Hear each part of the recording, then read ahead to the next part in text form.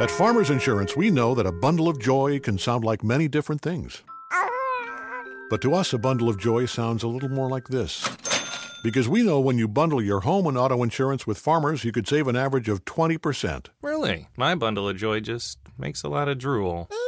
Ah, the joys of parenthood. Visit farmers.com or call 1-800-FARMERS to get a quote today. We are farmers. Bum, bum, bum, bum, bum, bum. Reported 2018 nationwide average savings underwritten by Farmers Truck Fire Insurance Exchanges and Affiliates. Products not available in every state.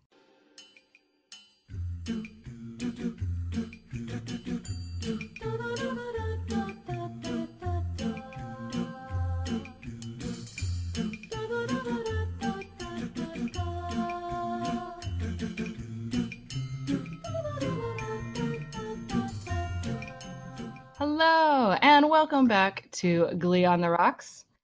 We're happy to have you here. I'm Mav. I'm Emily. And I'm Mandy.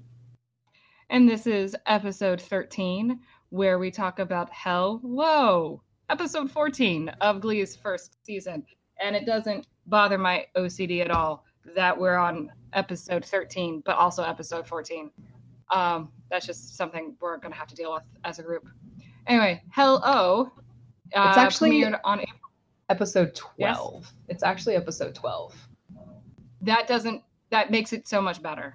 Because we've had 2 double features. Cool. My counting is words and numbers are hard.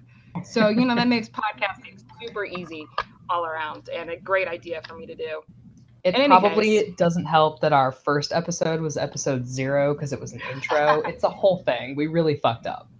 We tried to make this as complicated for you guys as possible. But anyway, back to the point, which is Hello, episode 14, which premiered on April 13th, 2010, after a 4-month hiatus, was watched by 13.6 million people, which is the second highest of the series.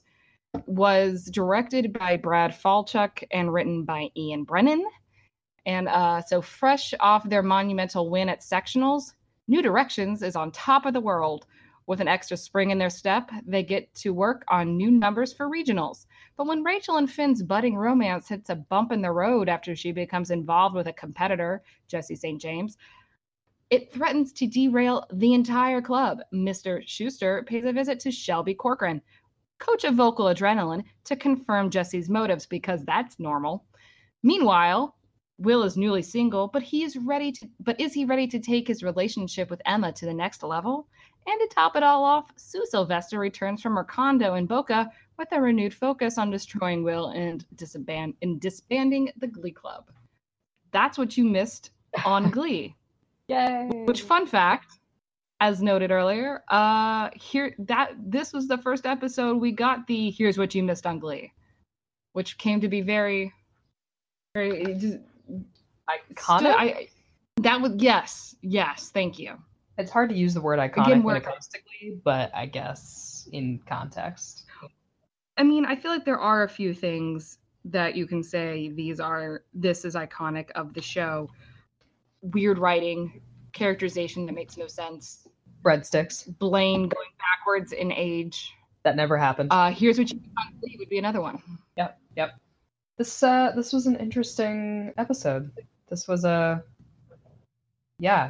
feel like you can kind of tell that it was a bit of a reset after the previous episode, which was absolutely written as a finale and then was turned into a mid-season finale. And now we're at the top of the second act of the season.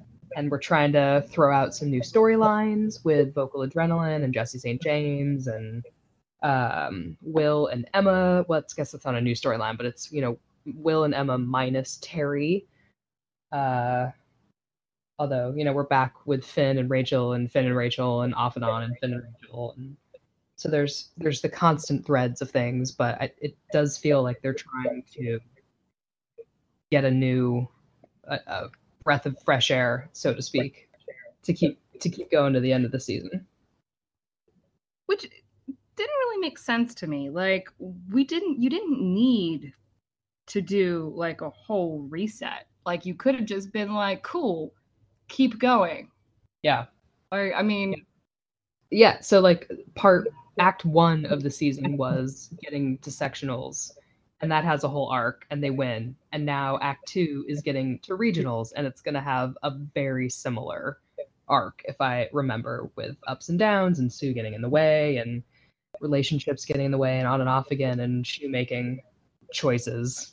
And it does kind of, from what I remember, I guess we'll have to watch and remind ourselves what the hell is going on, but it's somewhat similar in that their goal is winning a competition again. Yeah. I felt like, yeah, I mean, you didn't have to, I mean, yeah, you kind of reset, but at the same time, I'm like, you didn't really need to just like be like, cool, it could have just been like, let's go from here. Cause yeah, we're pretty much going to be doing the same thing. Different things maybe coming in and out, but yeah, I mean, relationship drama amongst trying to win a competition drama. Yep. I mean, well, I just distilled Glee down to. Yeah. I guess that's what you missed on Glee. That's what you missed on Glee. All right, we're done. We're done here. We figured it out. This has been great. It's really nice talking to you guys. And yeah, this has been a great, 12 episodes that we've done here. And, I don't think we need to keep going. Just gonna wrap it up. We'll see you next time. Bye. Bye. I mean, I guess since we've still got this time, we might as well talk about things. We'll just continue having casual conversation about the episode between ourselves. Yeah, just us. Oh, that would be a very different conversation if it wasn't being recorded. True. FYI, the conversation pre and post recording is very nice. It's also very different. There's also a reason it's not recorded. Okay. So I thought this was one of Shu's like weaker lesson plans. Like sometimes you can tell his lesson plans kind of fit thematically what's happening, and you get why you get why he pairs them up sometimes. Like, hey, my students are fighting. Let's try and make them work together, even though it's like the wrong thing to do. But this thing with hello and reintroducing yourself to yourself, and like it just felt. Again, this time it really felt like they had some songs that they wanted to use, or someone in the writer's room was like, wouldn't it be funny if all of the songs had the word hello in them? And then they tried to build a lesson around it, but couldn't really get one that made any sense. I think that's something Glee did like as a staple later on, but this was the first time it was really obvious. Yeah, it just felt really apparent that someone was like, guys, there's some really famous songs that all start with hello. Let's put them in an episode. Well, and then it also feels really on the nose because they're like, let's put them all in an episode as soon as we come back from a hiatus. Yeah. Like, it's really it's really sad that Adele hadn't come out with hello yet, because that would have been even more on the nose. No. And now they should like redo the episode with hello. Okay, but who would sing the best version of hello? I mean, well, probably Mercedes, but I bet Tina could actually do a pretty good version. But I think Mercedes could probably do the Adele long wail better than some others. Interesting. Okay. I was also thinking Naya.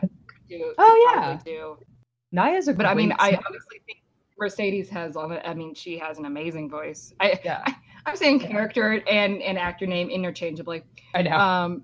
Mercedes, she has a powerhouse of her voice, but Santana, I don't think she wasn't really given a chance, and so far, at least in season 1, to really showcase her voice, and that's true. She's got an amazing one. She really does. Actually, a lot of my favorite songs are Santana songs, just because they sound so good. She's got that perfect voice for wearing a really slinky red satin dress, being in a piano bar late at night in New York. Yeah. And you're sipping whiskey and it's very smoky and the lights are low and she's just singing into a microphone. I haven't pictured this at all. I feel like maybe you've thought about this a few times. That's okay. I'm not going to say that it's also Blaine on the piano that's playing and that they I have absolutely seen that fan art though. Look, I am here for Blaine. 100%. 1,000%. Yeah, I guess Do I get the award Yeah. for bringing Blaine in at earliest? You did. Yeah, the earliest possible moment. Yes. Yeah. Continue. Oh no! I was going to say the big thing with this episode is obviously the introduction of Jesse St. James and Shelby Corcoran. Yep. So that being a big point, let's kind of jump on into that.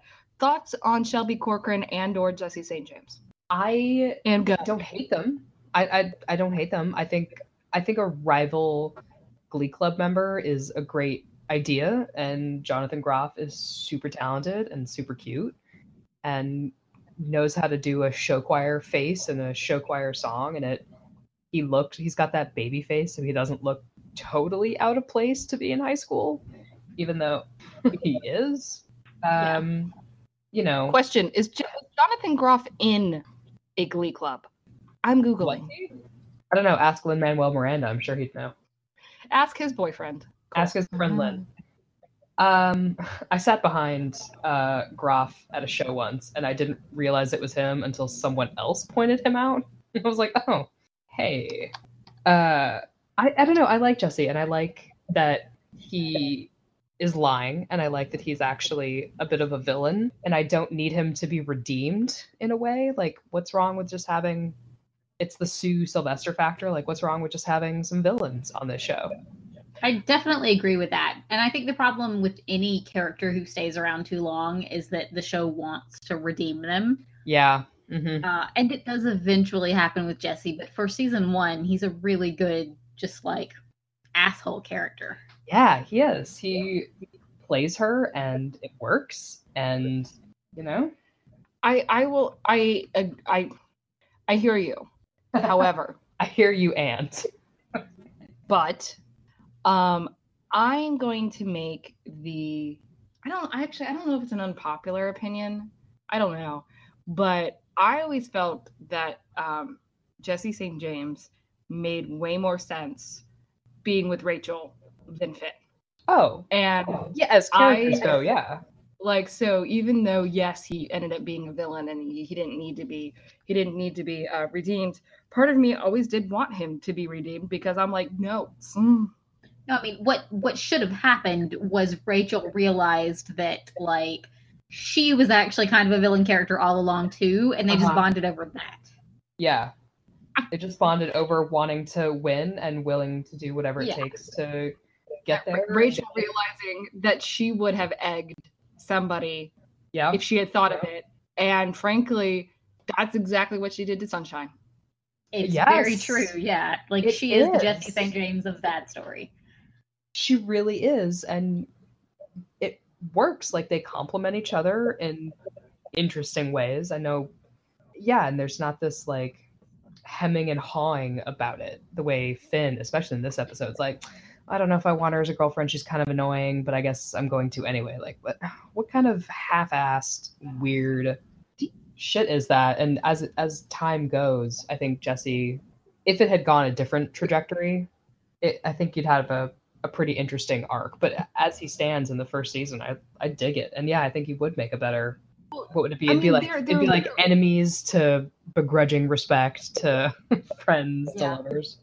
Well, no, I mean, as you point out, they're very much the exact same character. Mm-hmm. He made Jesse St. James maybe turned up a few more notches than Rachel, if you can even imagine that. Right. But they both go from a sense of, passion, and everything they do is just, they're very passionate about it. They're very decisive. They're very much like, this is about me. This is what I'm doing. Everything is for me to get to this point, and I have this dream and this goal, and that makes sense, because then you can compare that to Finn. God bless him, but he's very indecisive. He's very wishy-washy. He doesn't know what he wants really in life half the time, and so you kind of go, cool. I mean, opposites attract to yes, but at the same time, like it only goes so far until it's like, cool, what do we have in common? Yeah. And what do we have? And so, yeah, I I liked Jesse and Rachel, and I thought it was an interesting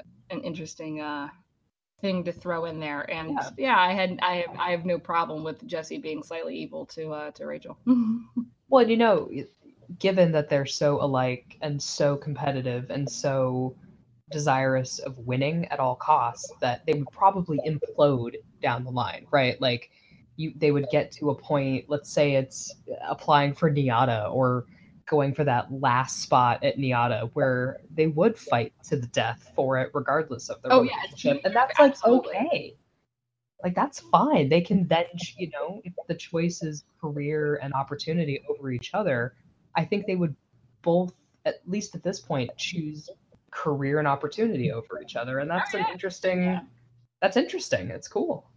It's cool. It's different. I wonder, because in my head, I imagine, let's think hypothetically here, Jesse and Rachel together to, you know, and to the point where they're, you know, competing to go up against NYADA. Mm-hmm. And in my head, I go, yes, I can totally see Rachel getting upset if Jesse did something to get in and she didn't. But at the same time, like, I'm pissed because you cost me. But at the same time, begrudging respect for, like, because I did that too. Like, I would have done that too. Yeah, I would have fucked you over too. Right. But then I also wonder, because it's men writing this show, if they just ultimately would see, no, Rachel as a woman would always see a relationship over anything else. I think they do that though. And you can see it in this episode where, I think absolutely they write her as, and it's this problem that I we were talking about way in the first episode where I was like, I like this Rachel, and I did. But you get to these episodes and you have her saying the Glee Club is everything to me and winning is everything.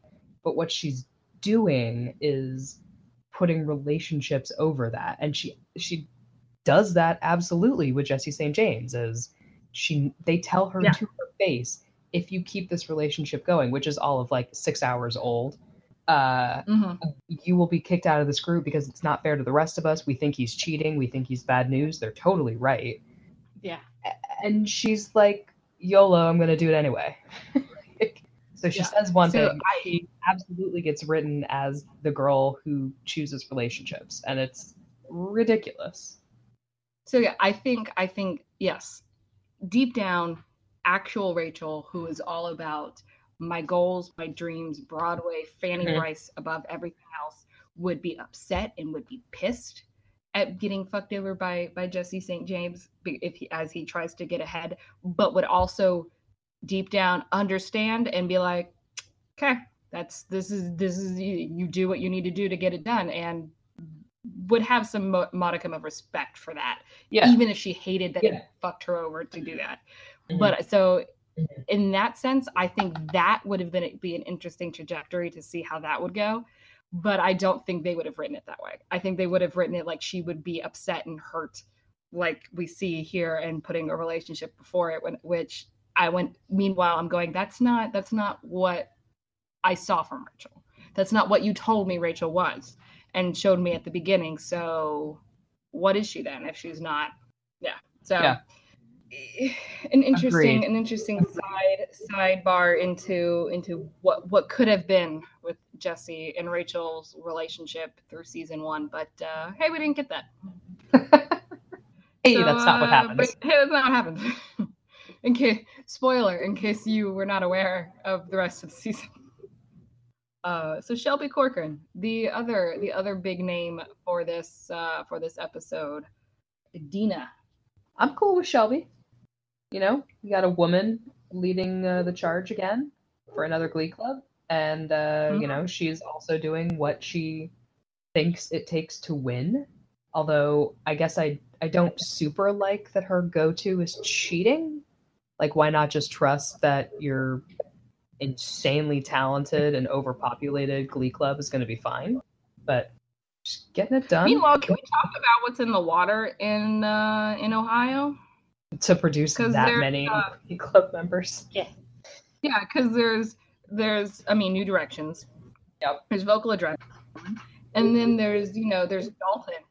And it's sort of like, what the fuck? Dalton, I'm like, is there nothing else to do in Ohio? And except breed musically talented children? It's all part of the mutant factory that they've got going on. There really is something in the water. Oh, God. Absolutely there really is. Ohio's third-rate mutant power. Clearly just having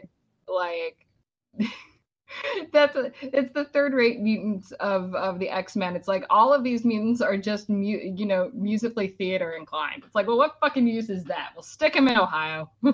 Yeah, they're getting that sweet Lake Erie water, maybe. I don't know. I don't know, man.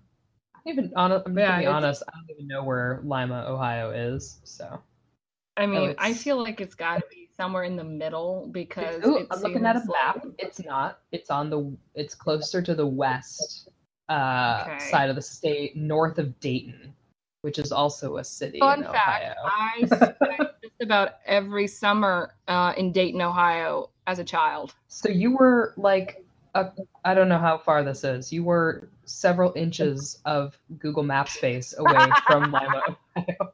God damn. I am now Googling.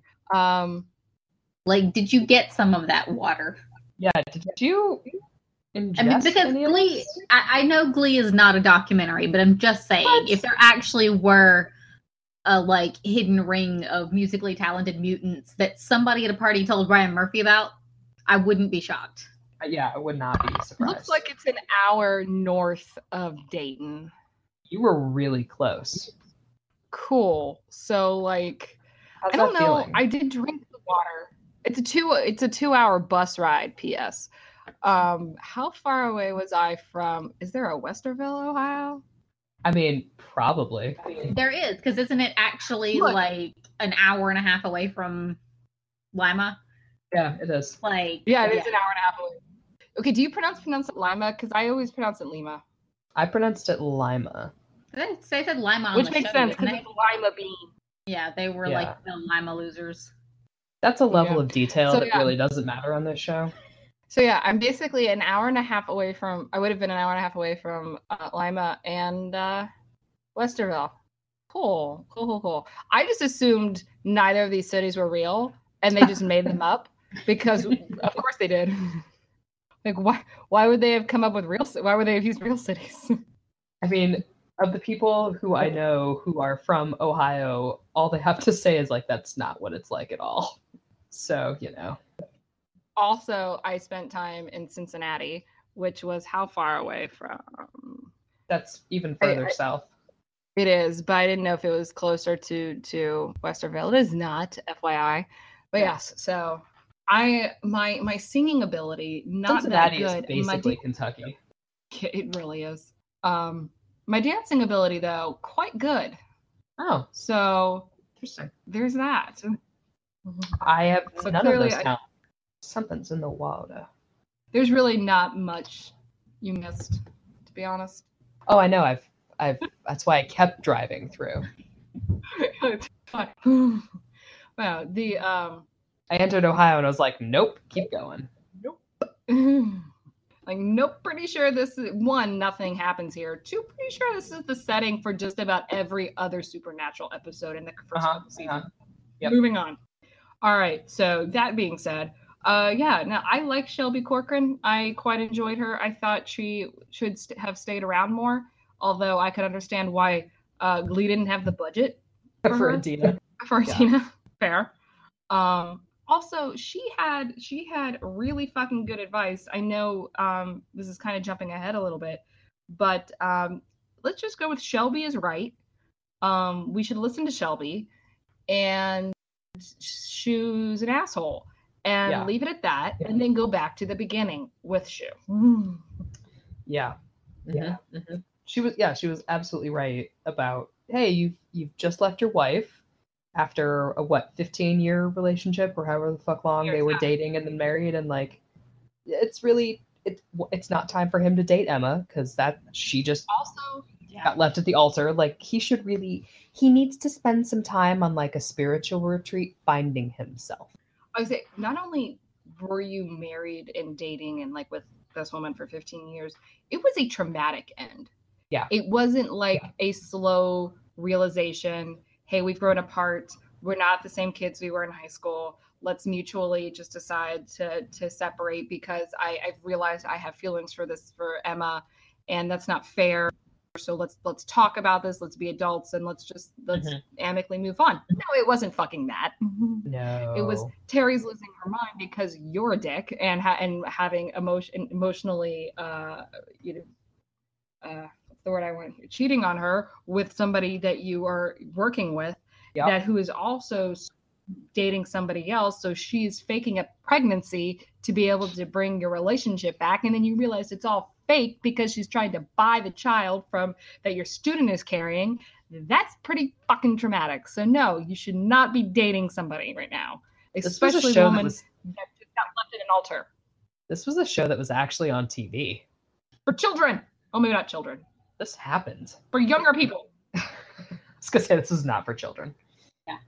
For the age of people between adults and children. When she was like, I'm kind of a mess, I was like, yes, you are.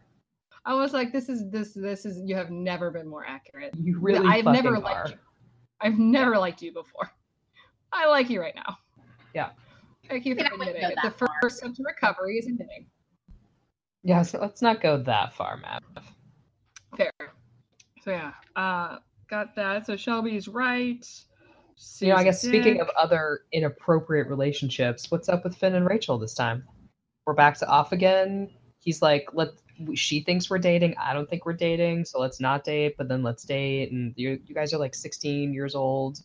Like, go to class, do your fucking homework, stop this nonsense. We're not dating because I got asked out by Brittany and Santana to go with them. And that just makes me go, what? Really? Yeah.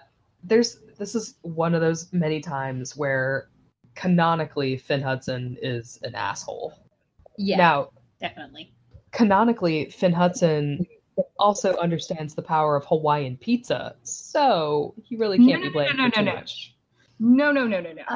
This is indicative that Finn Hudson makes terrible, is the worst kind of person, and should never be trusted with anything, let alone making a pizza order. I need backup on this, Mandy. I am here to back you up on this. I mean, you have said nothing but truth. I bet Blaine Anderson likes Hawaiian pizza. Blaine Anderson has good choices in things most of the time. He probably made a mistake once or twice, especially when drunk, and accidentally ordered pineapple and ham on a pizza, and then realized his mistake and was like, oh no, this was terrible. I should never do this again. Was that a missing Ask the Ander Bros post? It was. I feel like there's going to be a post that happens that's just aimed at Blaine Anderson saying, no, I fucking love it, just to be. No, Cooper would totally order pineapple and ham. Cooper would make those choices. Well, yes. And Cooper would not understand. Cooper would look at the menu, not understand what Hawaiian pizza was, but thinks it sounds exotic, so orders it just because. Anyway. Yeah. I just now want a scene of like Cooper and Blaine at a pizza place trying to decipher the menu. And Cooper ordering the Hawaiian pizza and Blaine going, this is Italian. A terrible idea. Yes. This is a terrible idea. Why did you order this? I mean, I respect your opinions. You're both wrong. And next time we all get to eat together, I will eat the entire Hawaiian pizza. As you can. You will be fucking allowed to do that. Yes. Which is why this works, because I get all the Hawaiian pizza that I want. Also, I would just like to point out, pretty sure Kevin McHale does not like Hawaiian pizza. So I mean, according to his Instagram, he's probably not eating pizza right now. Looks like he's trying to work out. His Instagram is demotivating me about a lot of things. I know. I actually had some pizza today, and then I was like, oh, I should probably go work out. How can I finish this cake when I'm watching him work out? I assume that means he must have a job? No, I think he is permanently at the gym right now. Yeah. Hopefully that means, I don't know, Yeah. Breaking mean- news. Kevin McHale has a new job. You heard it here first. Breaking news. We don't know what it is. We do. We're just not But we're telling pretty- you. You have to tune in next week. I was gonna say it's not like Kevin McHale has to like be at the gym to score like a boyfriend. That's true. He already has one. So clearly Already- he's at the gym for other reasons. Working on his fitness. Mm-hmm. Sure. Anyway, it's hilarious. This long sojourn into a terrible choice for pizza is just further reminder that Finn Hudson should not be trusted. He really Um, can't be. If you, Finn- I mean, Yeah. I know a lot And he of cannot make decisions. He picks the worst thing. a lot of the love for Finn Hudson, I really think comes from Corey, which is fine, but it does make you gloss over canonical Finn Hudson, who is often a dickbag. Yeah. I would say my appreciation for Finn does come, I think, 1,000% from Fanon and from Fick, Yeah. where people they want from Finn or what are like the parts of him that were good Yes. and pulled it and then kind of added some of how Corey was and how he was just very, very friendly and very sweet. Built Yeah. that into lovable, little doofusy, means well, is sort of like a golden retriever puppy.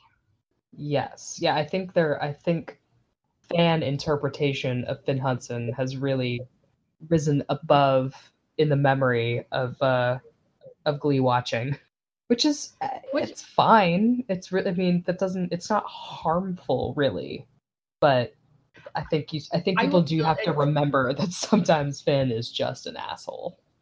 I would say on a whole, I would say, yeah, I'm totally fine with the fan memory of Finn being what it is. But as we dive deeper into it, just sort of kind of going, cool, like, fine that we've all collectively decided this is how we're going to remember him. But, like, technically, he did some dickish things. A lot of dickish things. Technically, but yeah, I guess we can let it. I mean, we can let it slide in certain times, but like the way he treats Rachel in some of these seasons is pretty shitty. I mean, it's also the way he treats Quinn is pretty shitty because he Yes. was with her. Like, Yeah. he could have made the choice to stay with her if he really loved her and missed her that much. Yes, if he really loved her, and I guess that's like that's imposing value, whatever. But yes, you can argue that if you really cared about her he's 16, he can't. It's not how your brain works. But True. like, if he was really in love with her, he could have said, "This is a thing that maybe we can try and work past, and I do want to be a father to this kid who's not mine, and we'll figure it out." But it was like, and again, he's 16, and there's no way his 16-year-old brain is gonna make that choice and that decision. Or But instead, comprehend. it just Yeah. led him to treat Quinn kind of shittily while they were together because he wanted Rachel the whole time, and then immediately Yes. want Quinn when he's with Rachel. Yes. Yeah. Which, now that you pointed out, is probably accurate 16-year-old boy characterization, but still makes him not a great person. Yeah. Well, it's accurate 16-year-old boy characterization. I just think and that's fine. It's sort of like I think fandom has decided to see him as better than 16-year-old boy. Yes. I will Yeah. I will say I don't begrudge Finn for not going, trying to make it work with Quinn. Like I said last week, and I stand by it, like the person I felt terrible for was Quinn, and I still do, because trying to be pregnant as a 15, 16-year-old girl can't be easy. But at the same time, like, Finn did get lied to. I mean, he was an idiot. He should have realized what was going on, but because that's not how pregnancy happens. But also, Right.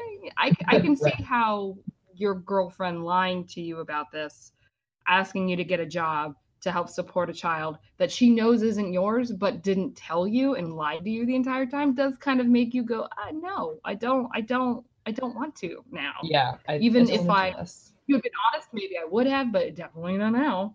Yeah, and I Don't can begrudge I can absolutely understand that. It's just the fact that as soon as he's with Rachel, all he's doing is romanticizing how much he misses Quinn. That I'm like, no, you walked away from that. Yeah. And it's like fair enough, but you don't get to. And I think this does make me think of again, sort of what we were talking about with Rachel.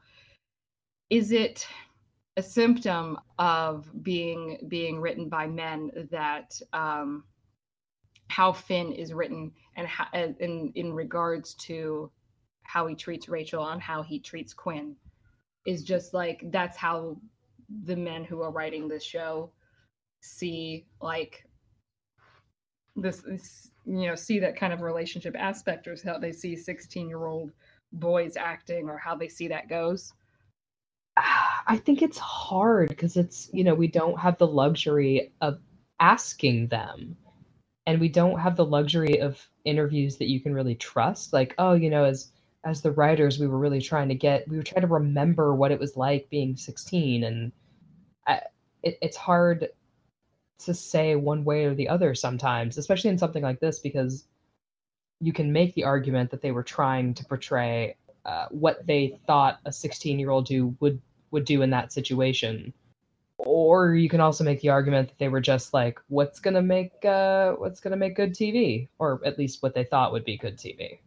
And I don't really know. Yeah, I don't either. And I'm trying to think of the exact word I want here, but it's just I feel like it's a example of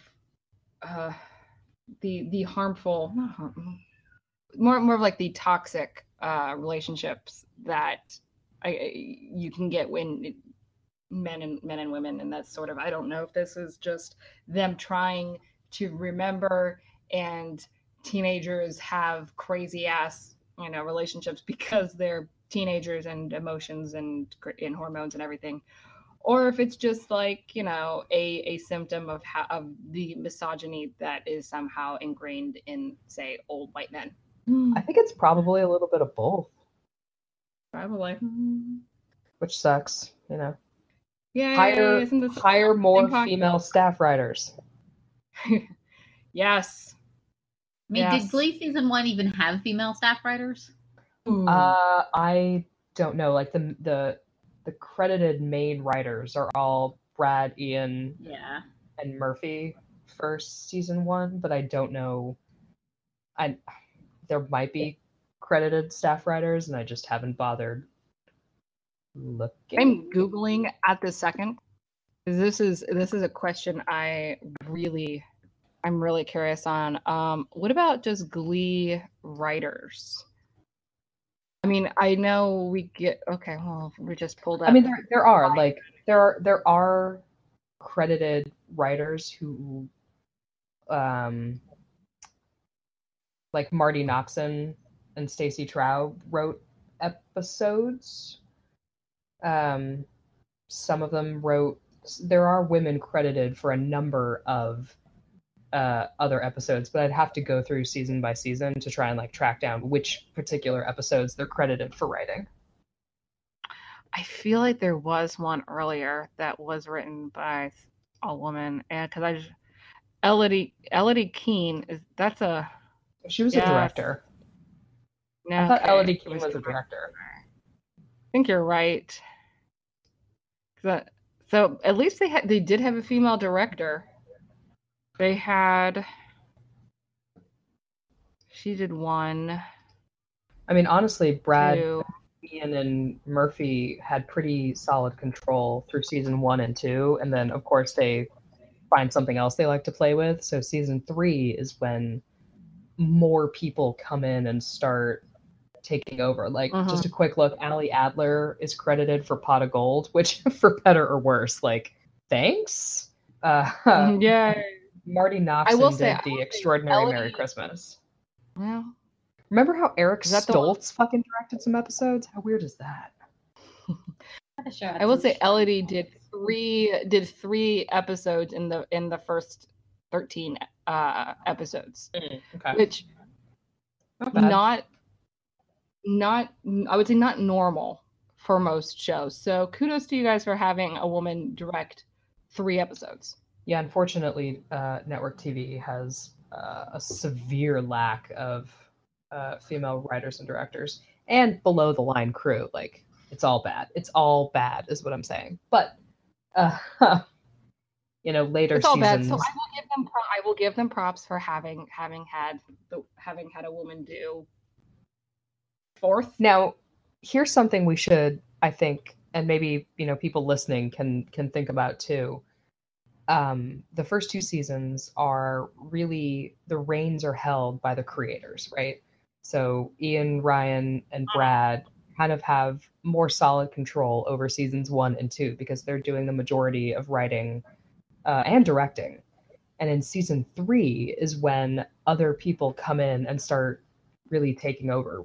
The 3 of them really step back because they've got 16,000 other projects. I think we should keep an eye out for continuity problems and like characterization problems as more and more people try to put their mark on the show, because that's what happens in TV shows like this, where it goes on for a long time and you bring in a number of directors and writers that each person tries to put their own little spin, their own little touch on it, and sometimes it really shows. And I think some of the characterization problems that we really start to see later can probably be contributed to the sheer number of people who have their hands on it. Oh, I'm sure. And it'll just be interesting to see if that holds up. Yeah, I mean, I do think we've seen enough inconsistent characterization so far for me to say, yeah, the inconsistency isn't just due to them bringing in other writers or directors. Yeah, of course. But I will say it would be interesting as we keep going to go, yes, here is when I start seeing a major difference on Rachel, or this starts to make absolutely no sense because they went in this direction, or this thing that pops in my head is actually due to season 4, which was somebody else. So that'll be really interesting as we keep going to keep that in mind. Jumping from that and off of the Finn. Anyway, that's 6 years from now. Seriously. One of the things that speaking of women on Glee, Sue. Yeah, I know. I love Sue Sylvester. I think I appreciate her. I know you guys also love her. I am very frustrated with her this episode. Yeah. And I don't know if it's because, I don't know. Am I looking back and remembering the parts I like? Am I remembering Fannin too much? I don't know. But my remembrance of Sue and what I feel like we've seen so far is, she's chaotic neutral. She does some things that are good and some things that are bad. And a lot of it's just chaos. She wants to fuck over the Glee Club no matter what. She's not above sending her Cheerios in to fuck things up, but interfering in teen relationships, it's a weird. lot more than it does Sue. And it made me just go, what the fuck? Like, that's weird and strange and creepy. And then use the date rape drug and making a whole rape joke. I attribute that to, hey, white male writers are trying to make gallows humor, but guess what? You don't get to make gallows humor when you're not standing on that platform.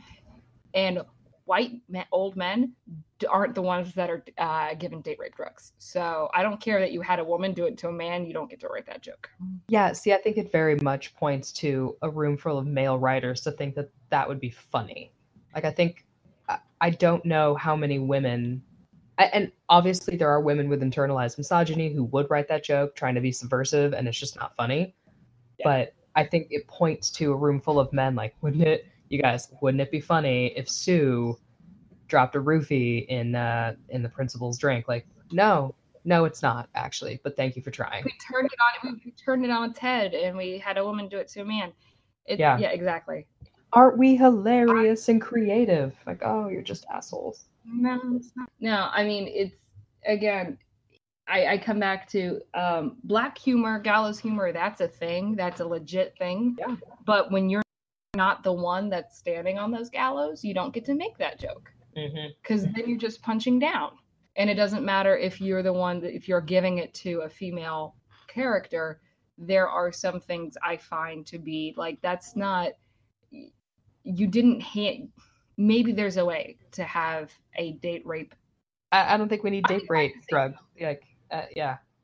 I say I'm inclined to agree with you, but I'm willing to say, okay, maybe there's a way that you can use a roofie as a joke, or use it in a way that it is a joke.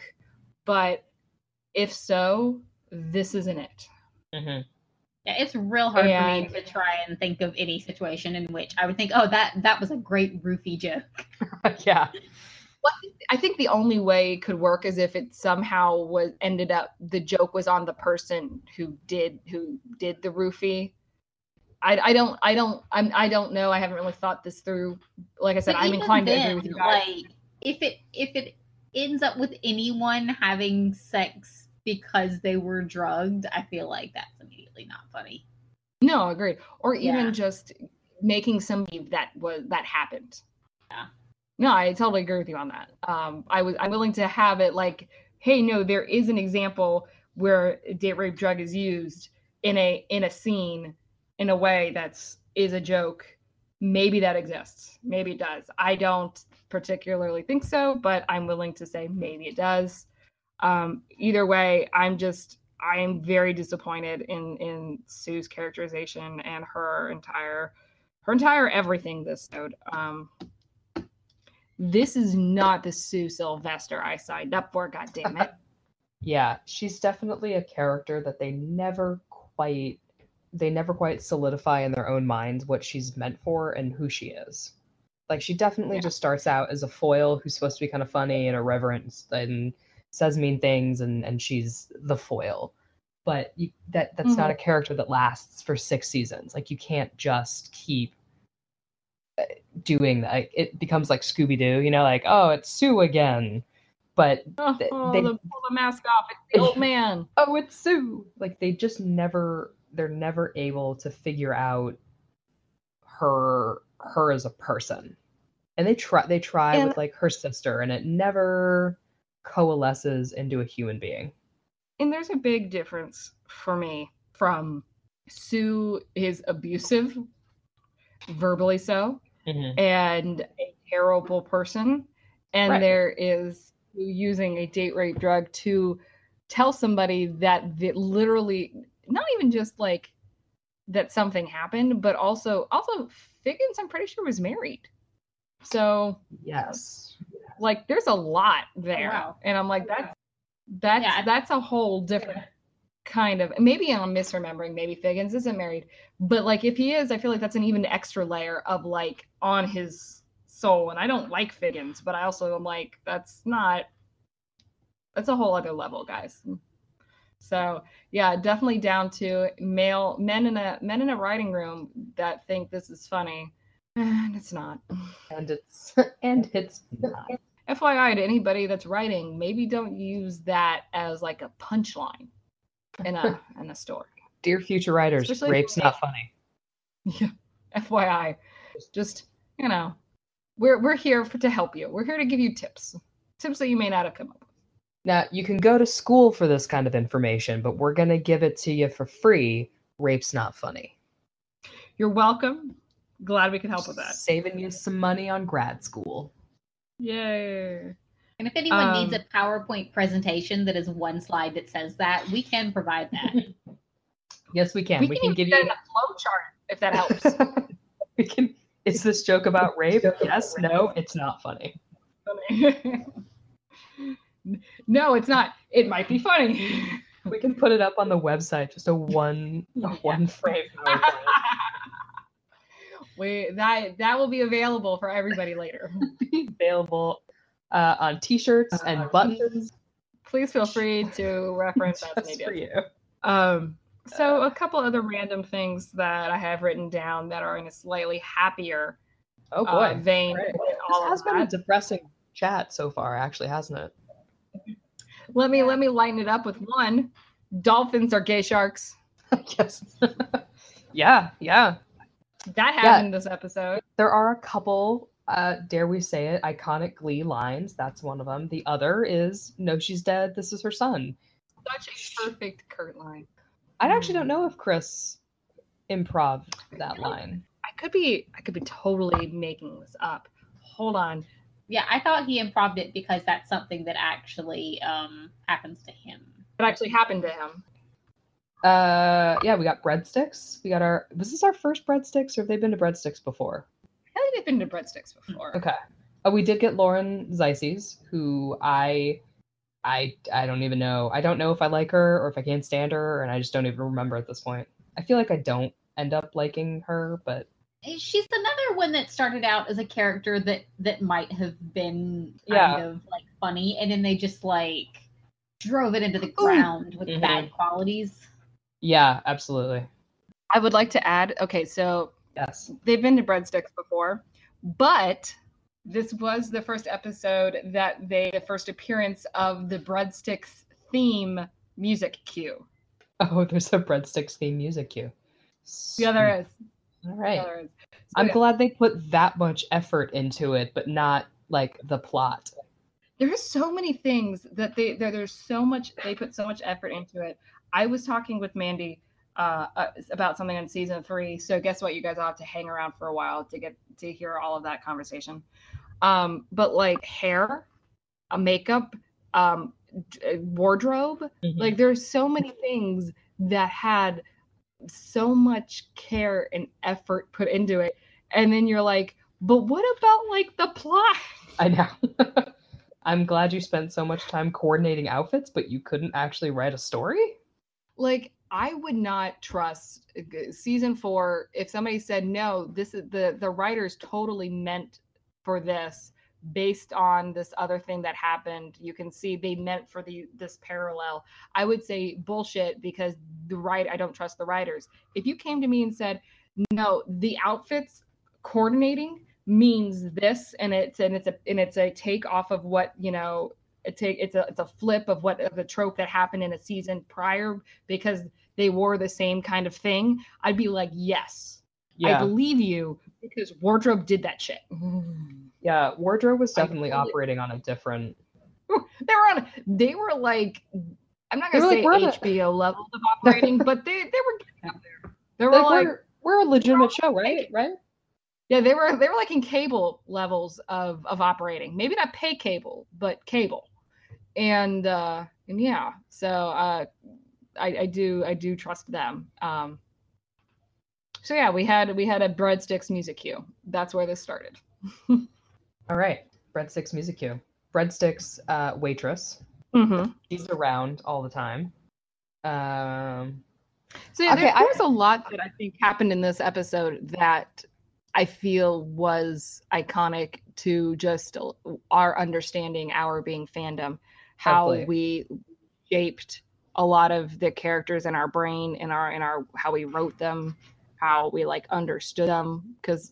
So it's interesting that it went back for me, going as far as season 1. I thought a lot of what I took from the characters were all season 2. So that was kind of an interesting thing to go, oh, I didn't realize some of this was season 1. Yeah. I have just a small petty point, if I may. No, we don't do petty here. Why is Emma's office so big, and why is it glassed in with like glass windows when she is the fucking guidance counselor?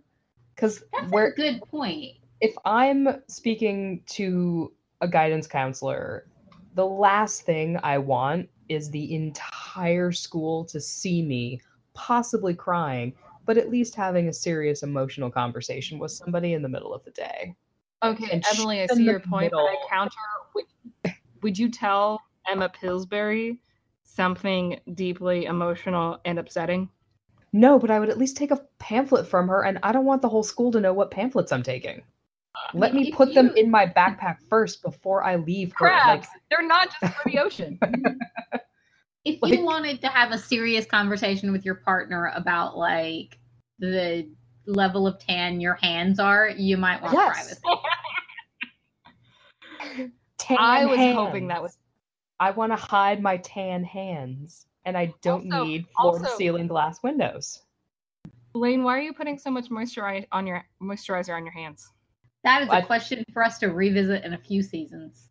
I think we know why. That's also not a question I would want him answering in front of a glass, Yes. in a glass. Or Emma, probably. Or Emma. Also, is Emma Pillsbury Emma going to stand for those glass windows ever being remotely streaky? How Like, much of her day Yeah, is for cleaning the? she has to spend 6 of her 8 hours cleaning the windows. The other 2 hours are devoted to printing pamphlets. Yes.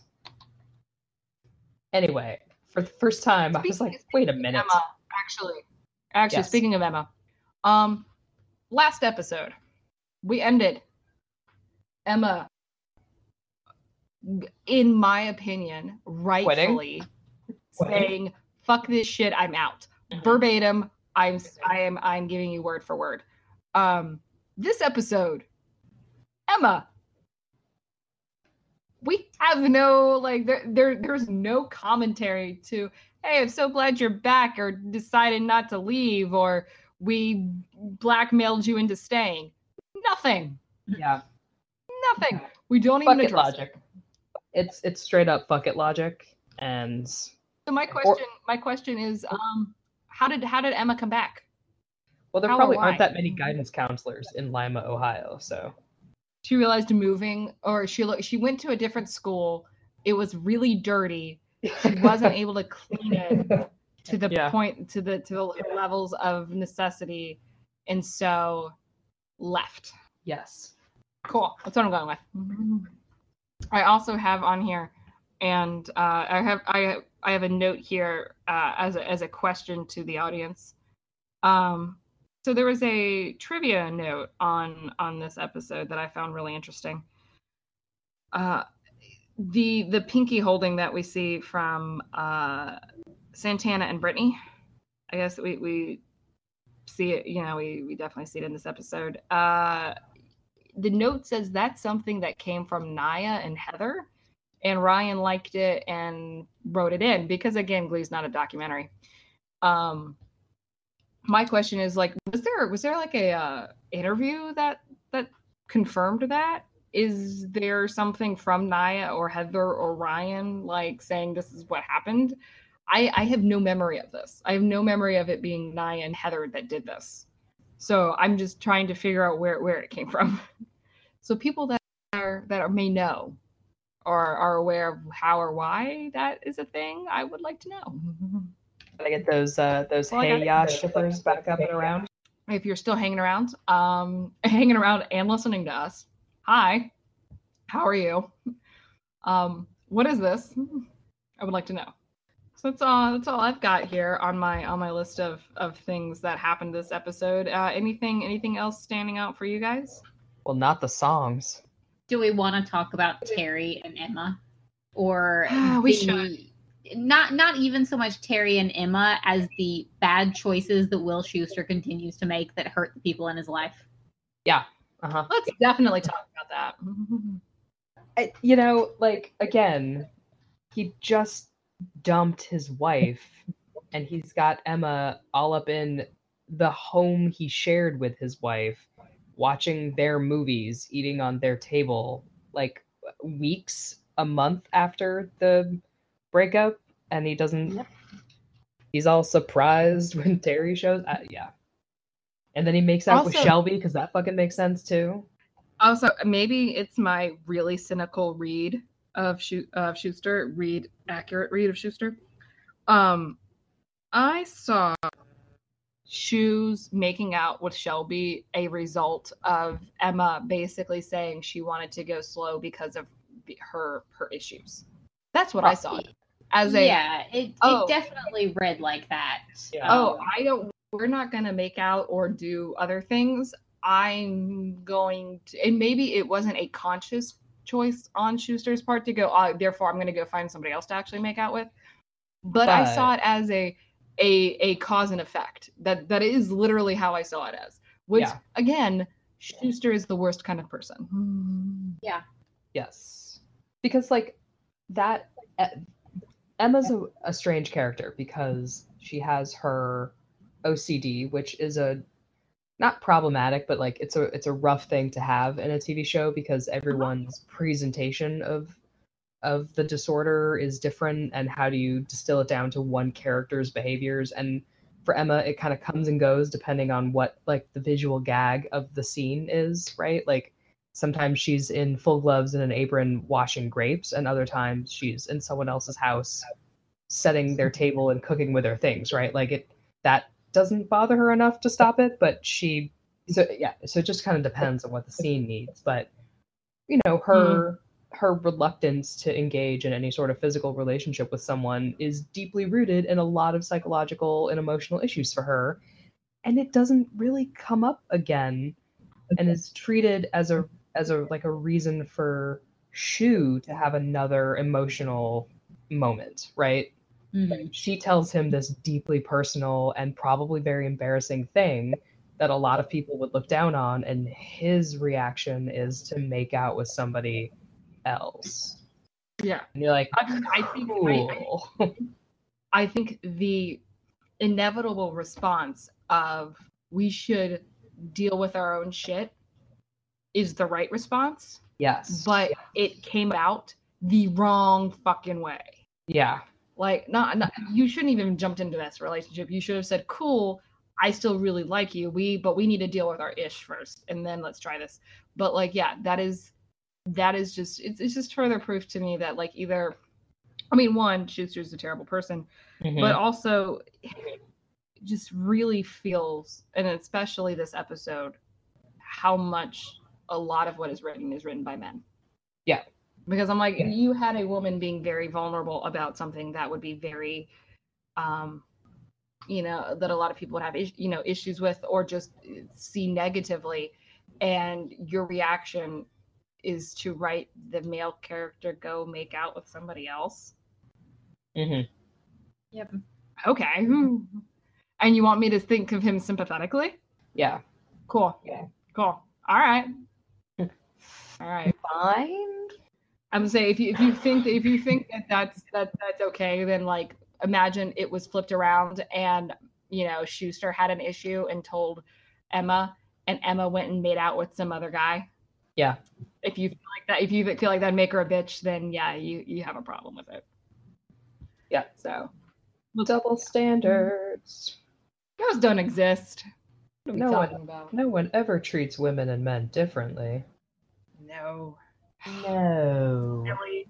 You're just a silly woman. You don't understand, Emily. I know. I know. I just got to get back to my needlepoint and washing clothes by hand. Yeah, if you could fix those patches on the socks and maybe darn a few extra things, you know. I don't even know what to darn. To be perfectly honest, if I could darn a pair of socks, my life would probably be a lot better, but I never learned how. Like I wish this is where our cohort, our generation is, to the point where like, look, if we could fucking make our own socks, we fucking would, okay? Like I wish I could knit, but my hands don't do the thing. Like I can't I don't tie because our boomer parents decided not to learn and teach us. Thank you, boomers. I will blame you for everything, bringing it back around. Yeah, fuck you, boomers. I like to be blamed for everything, do you? Yeah. That's what I thought. So like, you know, no disrespect to needle pointers. My hands can't do that shit. I don't know how. I wish I could knit. I can't. And I'm not going to learn because I don't have that kind of patience.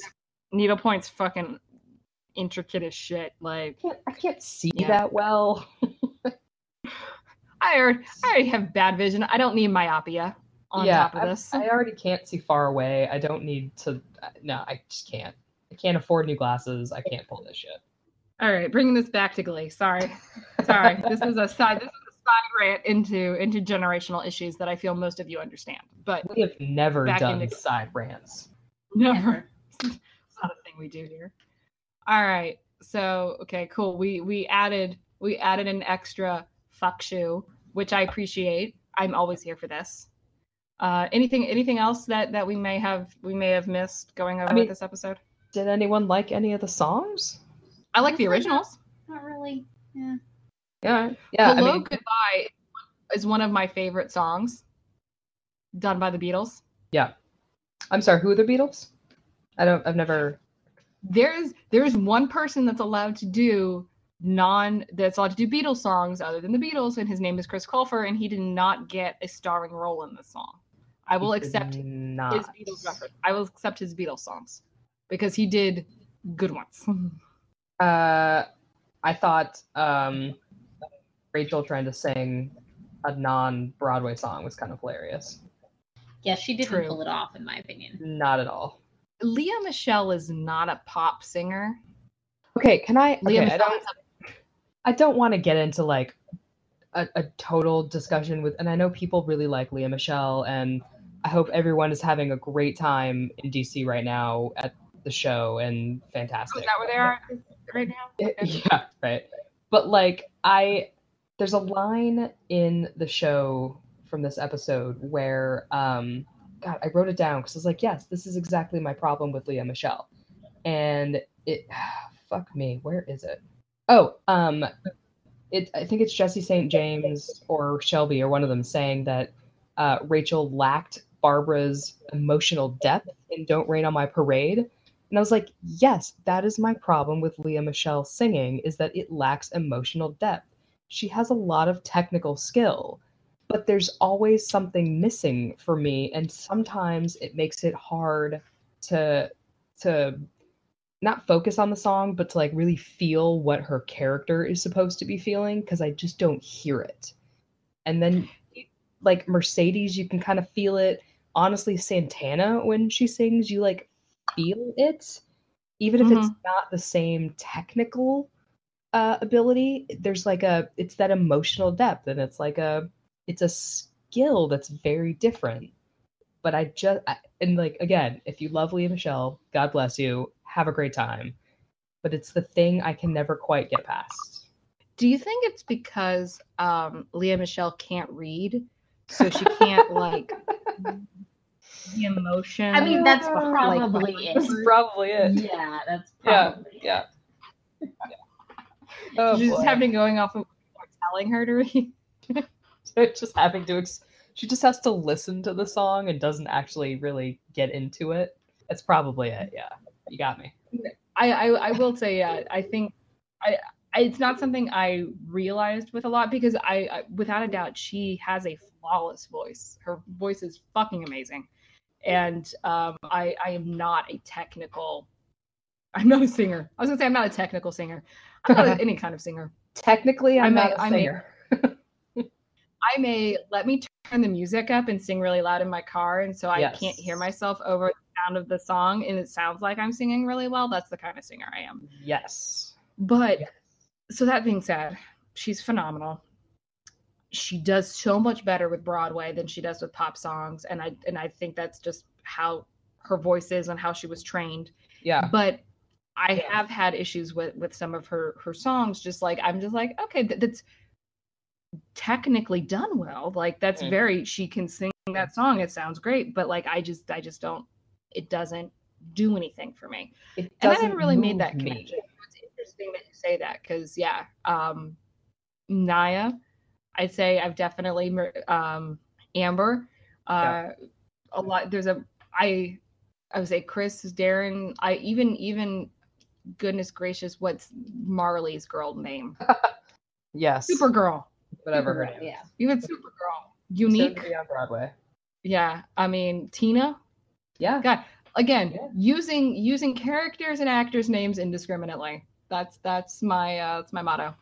But yeah, there definitely is something to adding that emotion where you don't just hear it.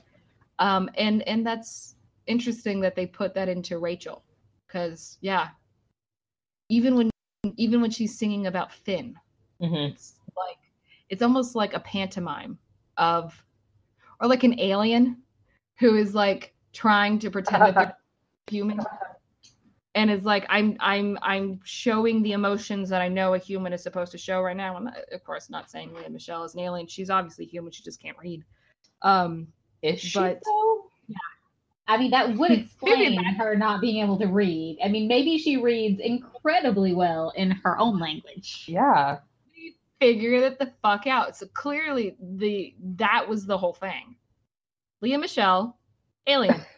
Yeah. Done. We have answered so many questions this episode. We have Questions that should have remained unanswered. Questions that were never asked. questions So we that answered them. nobody needed to know. Nobody asked these questions. That's fine. Oh, boy. That is our job here. To answer the questions nobody asked. Nobody sue us. Allegedly. Allegedly, Lea Michele is an alien. Just want to add that in there. Okay, so we forgot to do this last episode, and I know. I apologize greatly on behalf of everybody. I have let not only you down, but us down, and I have let Kevin McHale down. So for that, I apologize. Yeah, we did. We to all of really you. dropped the Kevin. We really jumped to Kevin on this one. That said, how many Kevins was this episode out of 1 to 5? Like half a one? If that. If that, like maybe just a quarter because he was in a song, sort of. Yeah, I mean, I would go with a quarter. A quarter, Yeah. Kevin. It was pretty bad. Was a pretty. Despite this episode having everybody in the cast in it, which, side note, won't happen again until Purple Piano Project, which, Yep. What the fuck, really? Seriously? But that Yeah. being said, very, very minimal Kevin. I will back you guys up. Quarter Kevin. Quarter Kevin. This episode was a quarter Kevin. Mm-hmm. All right.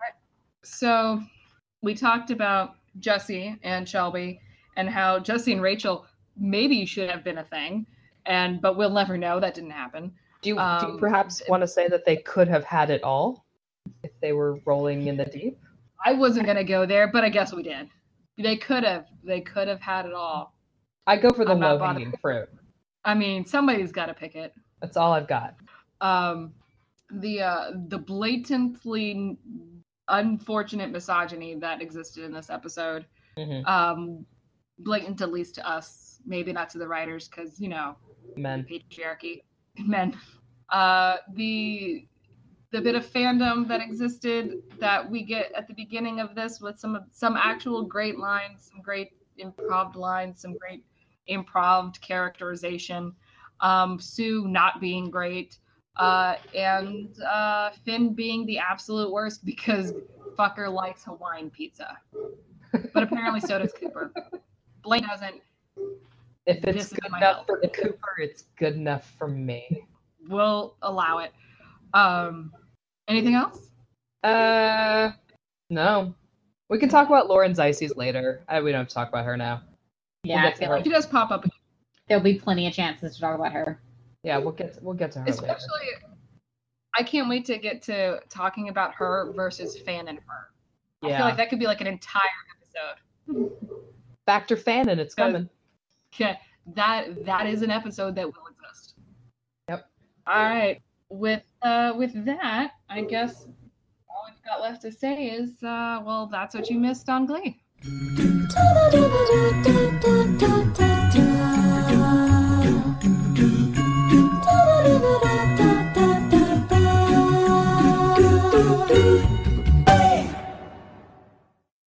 At Farmers Insurance, we know a thing or two because we've seen a thing or two. And we know that it can get a little weird when things just don't work together. That's why Farmers lets you bundle your home and auto insurance together.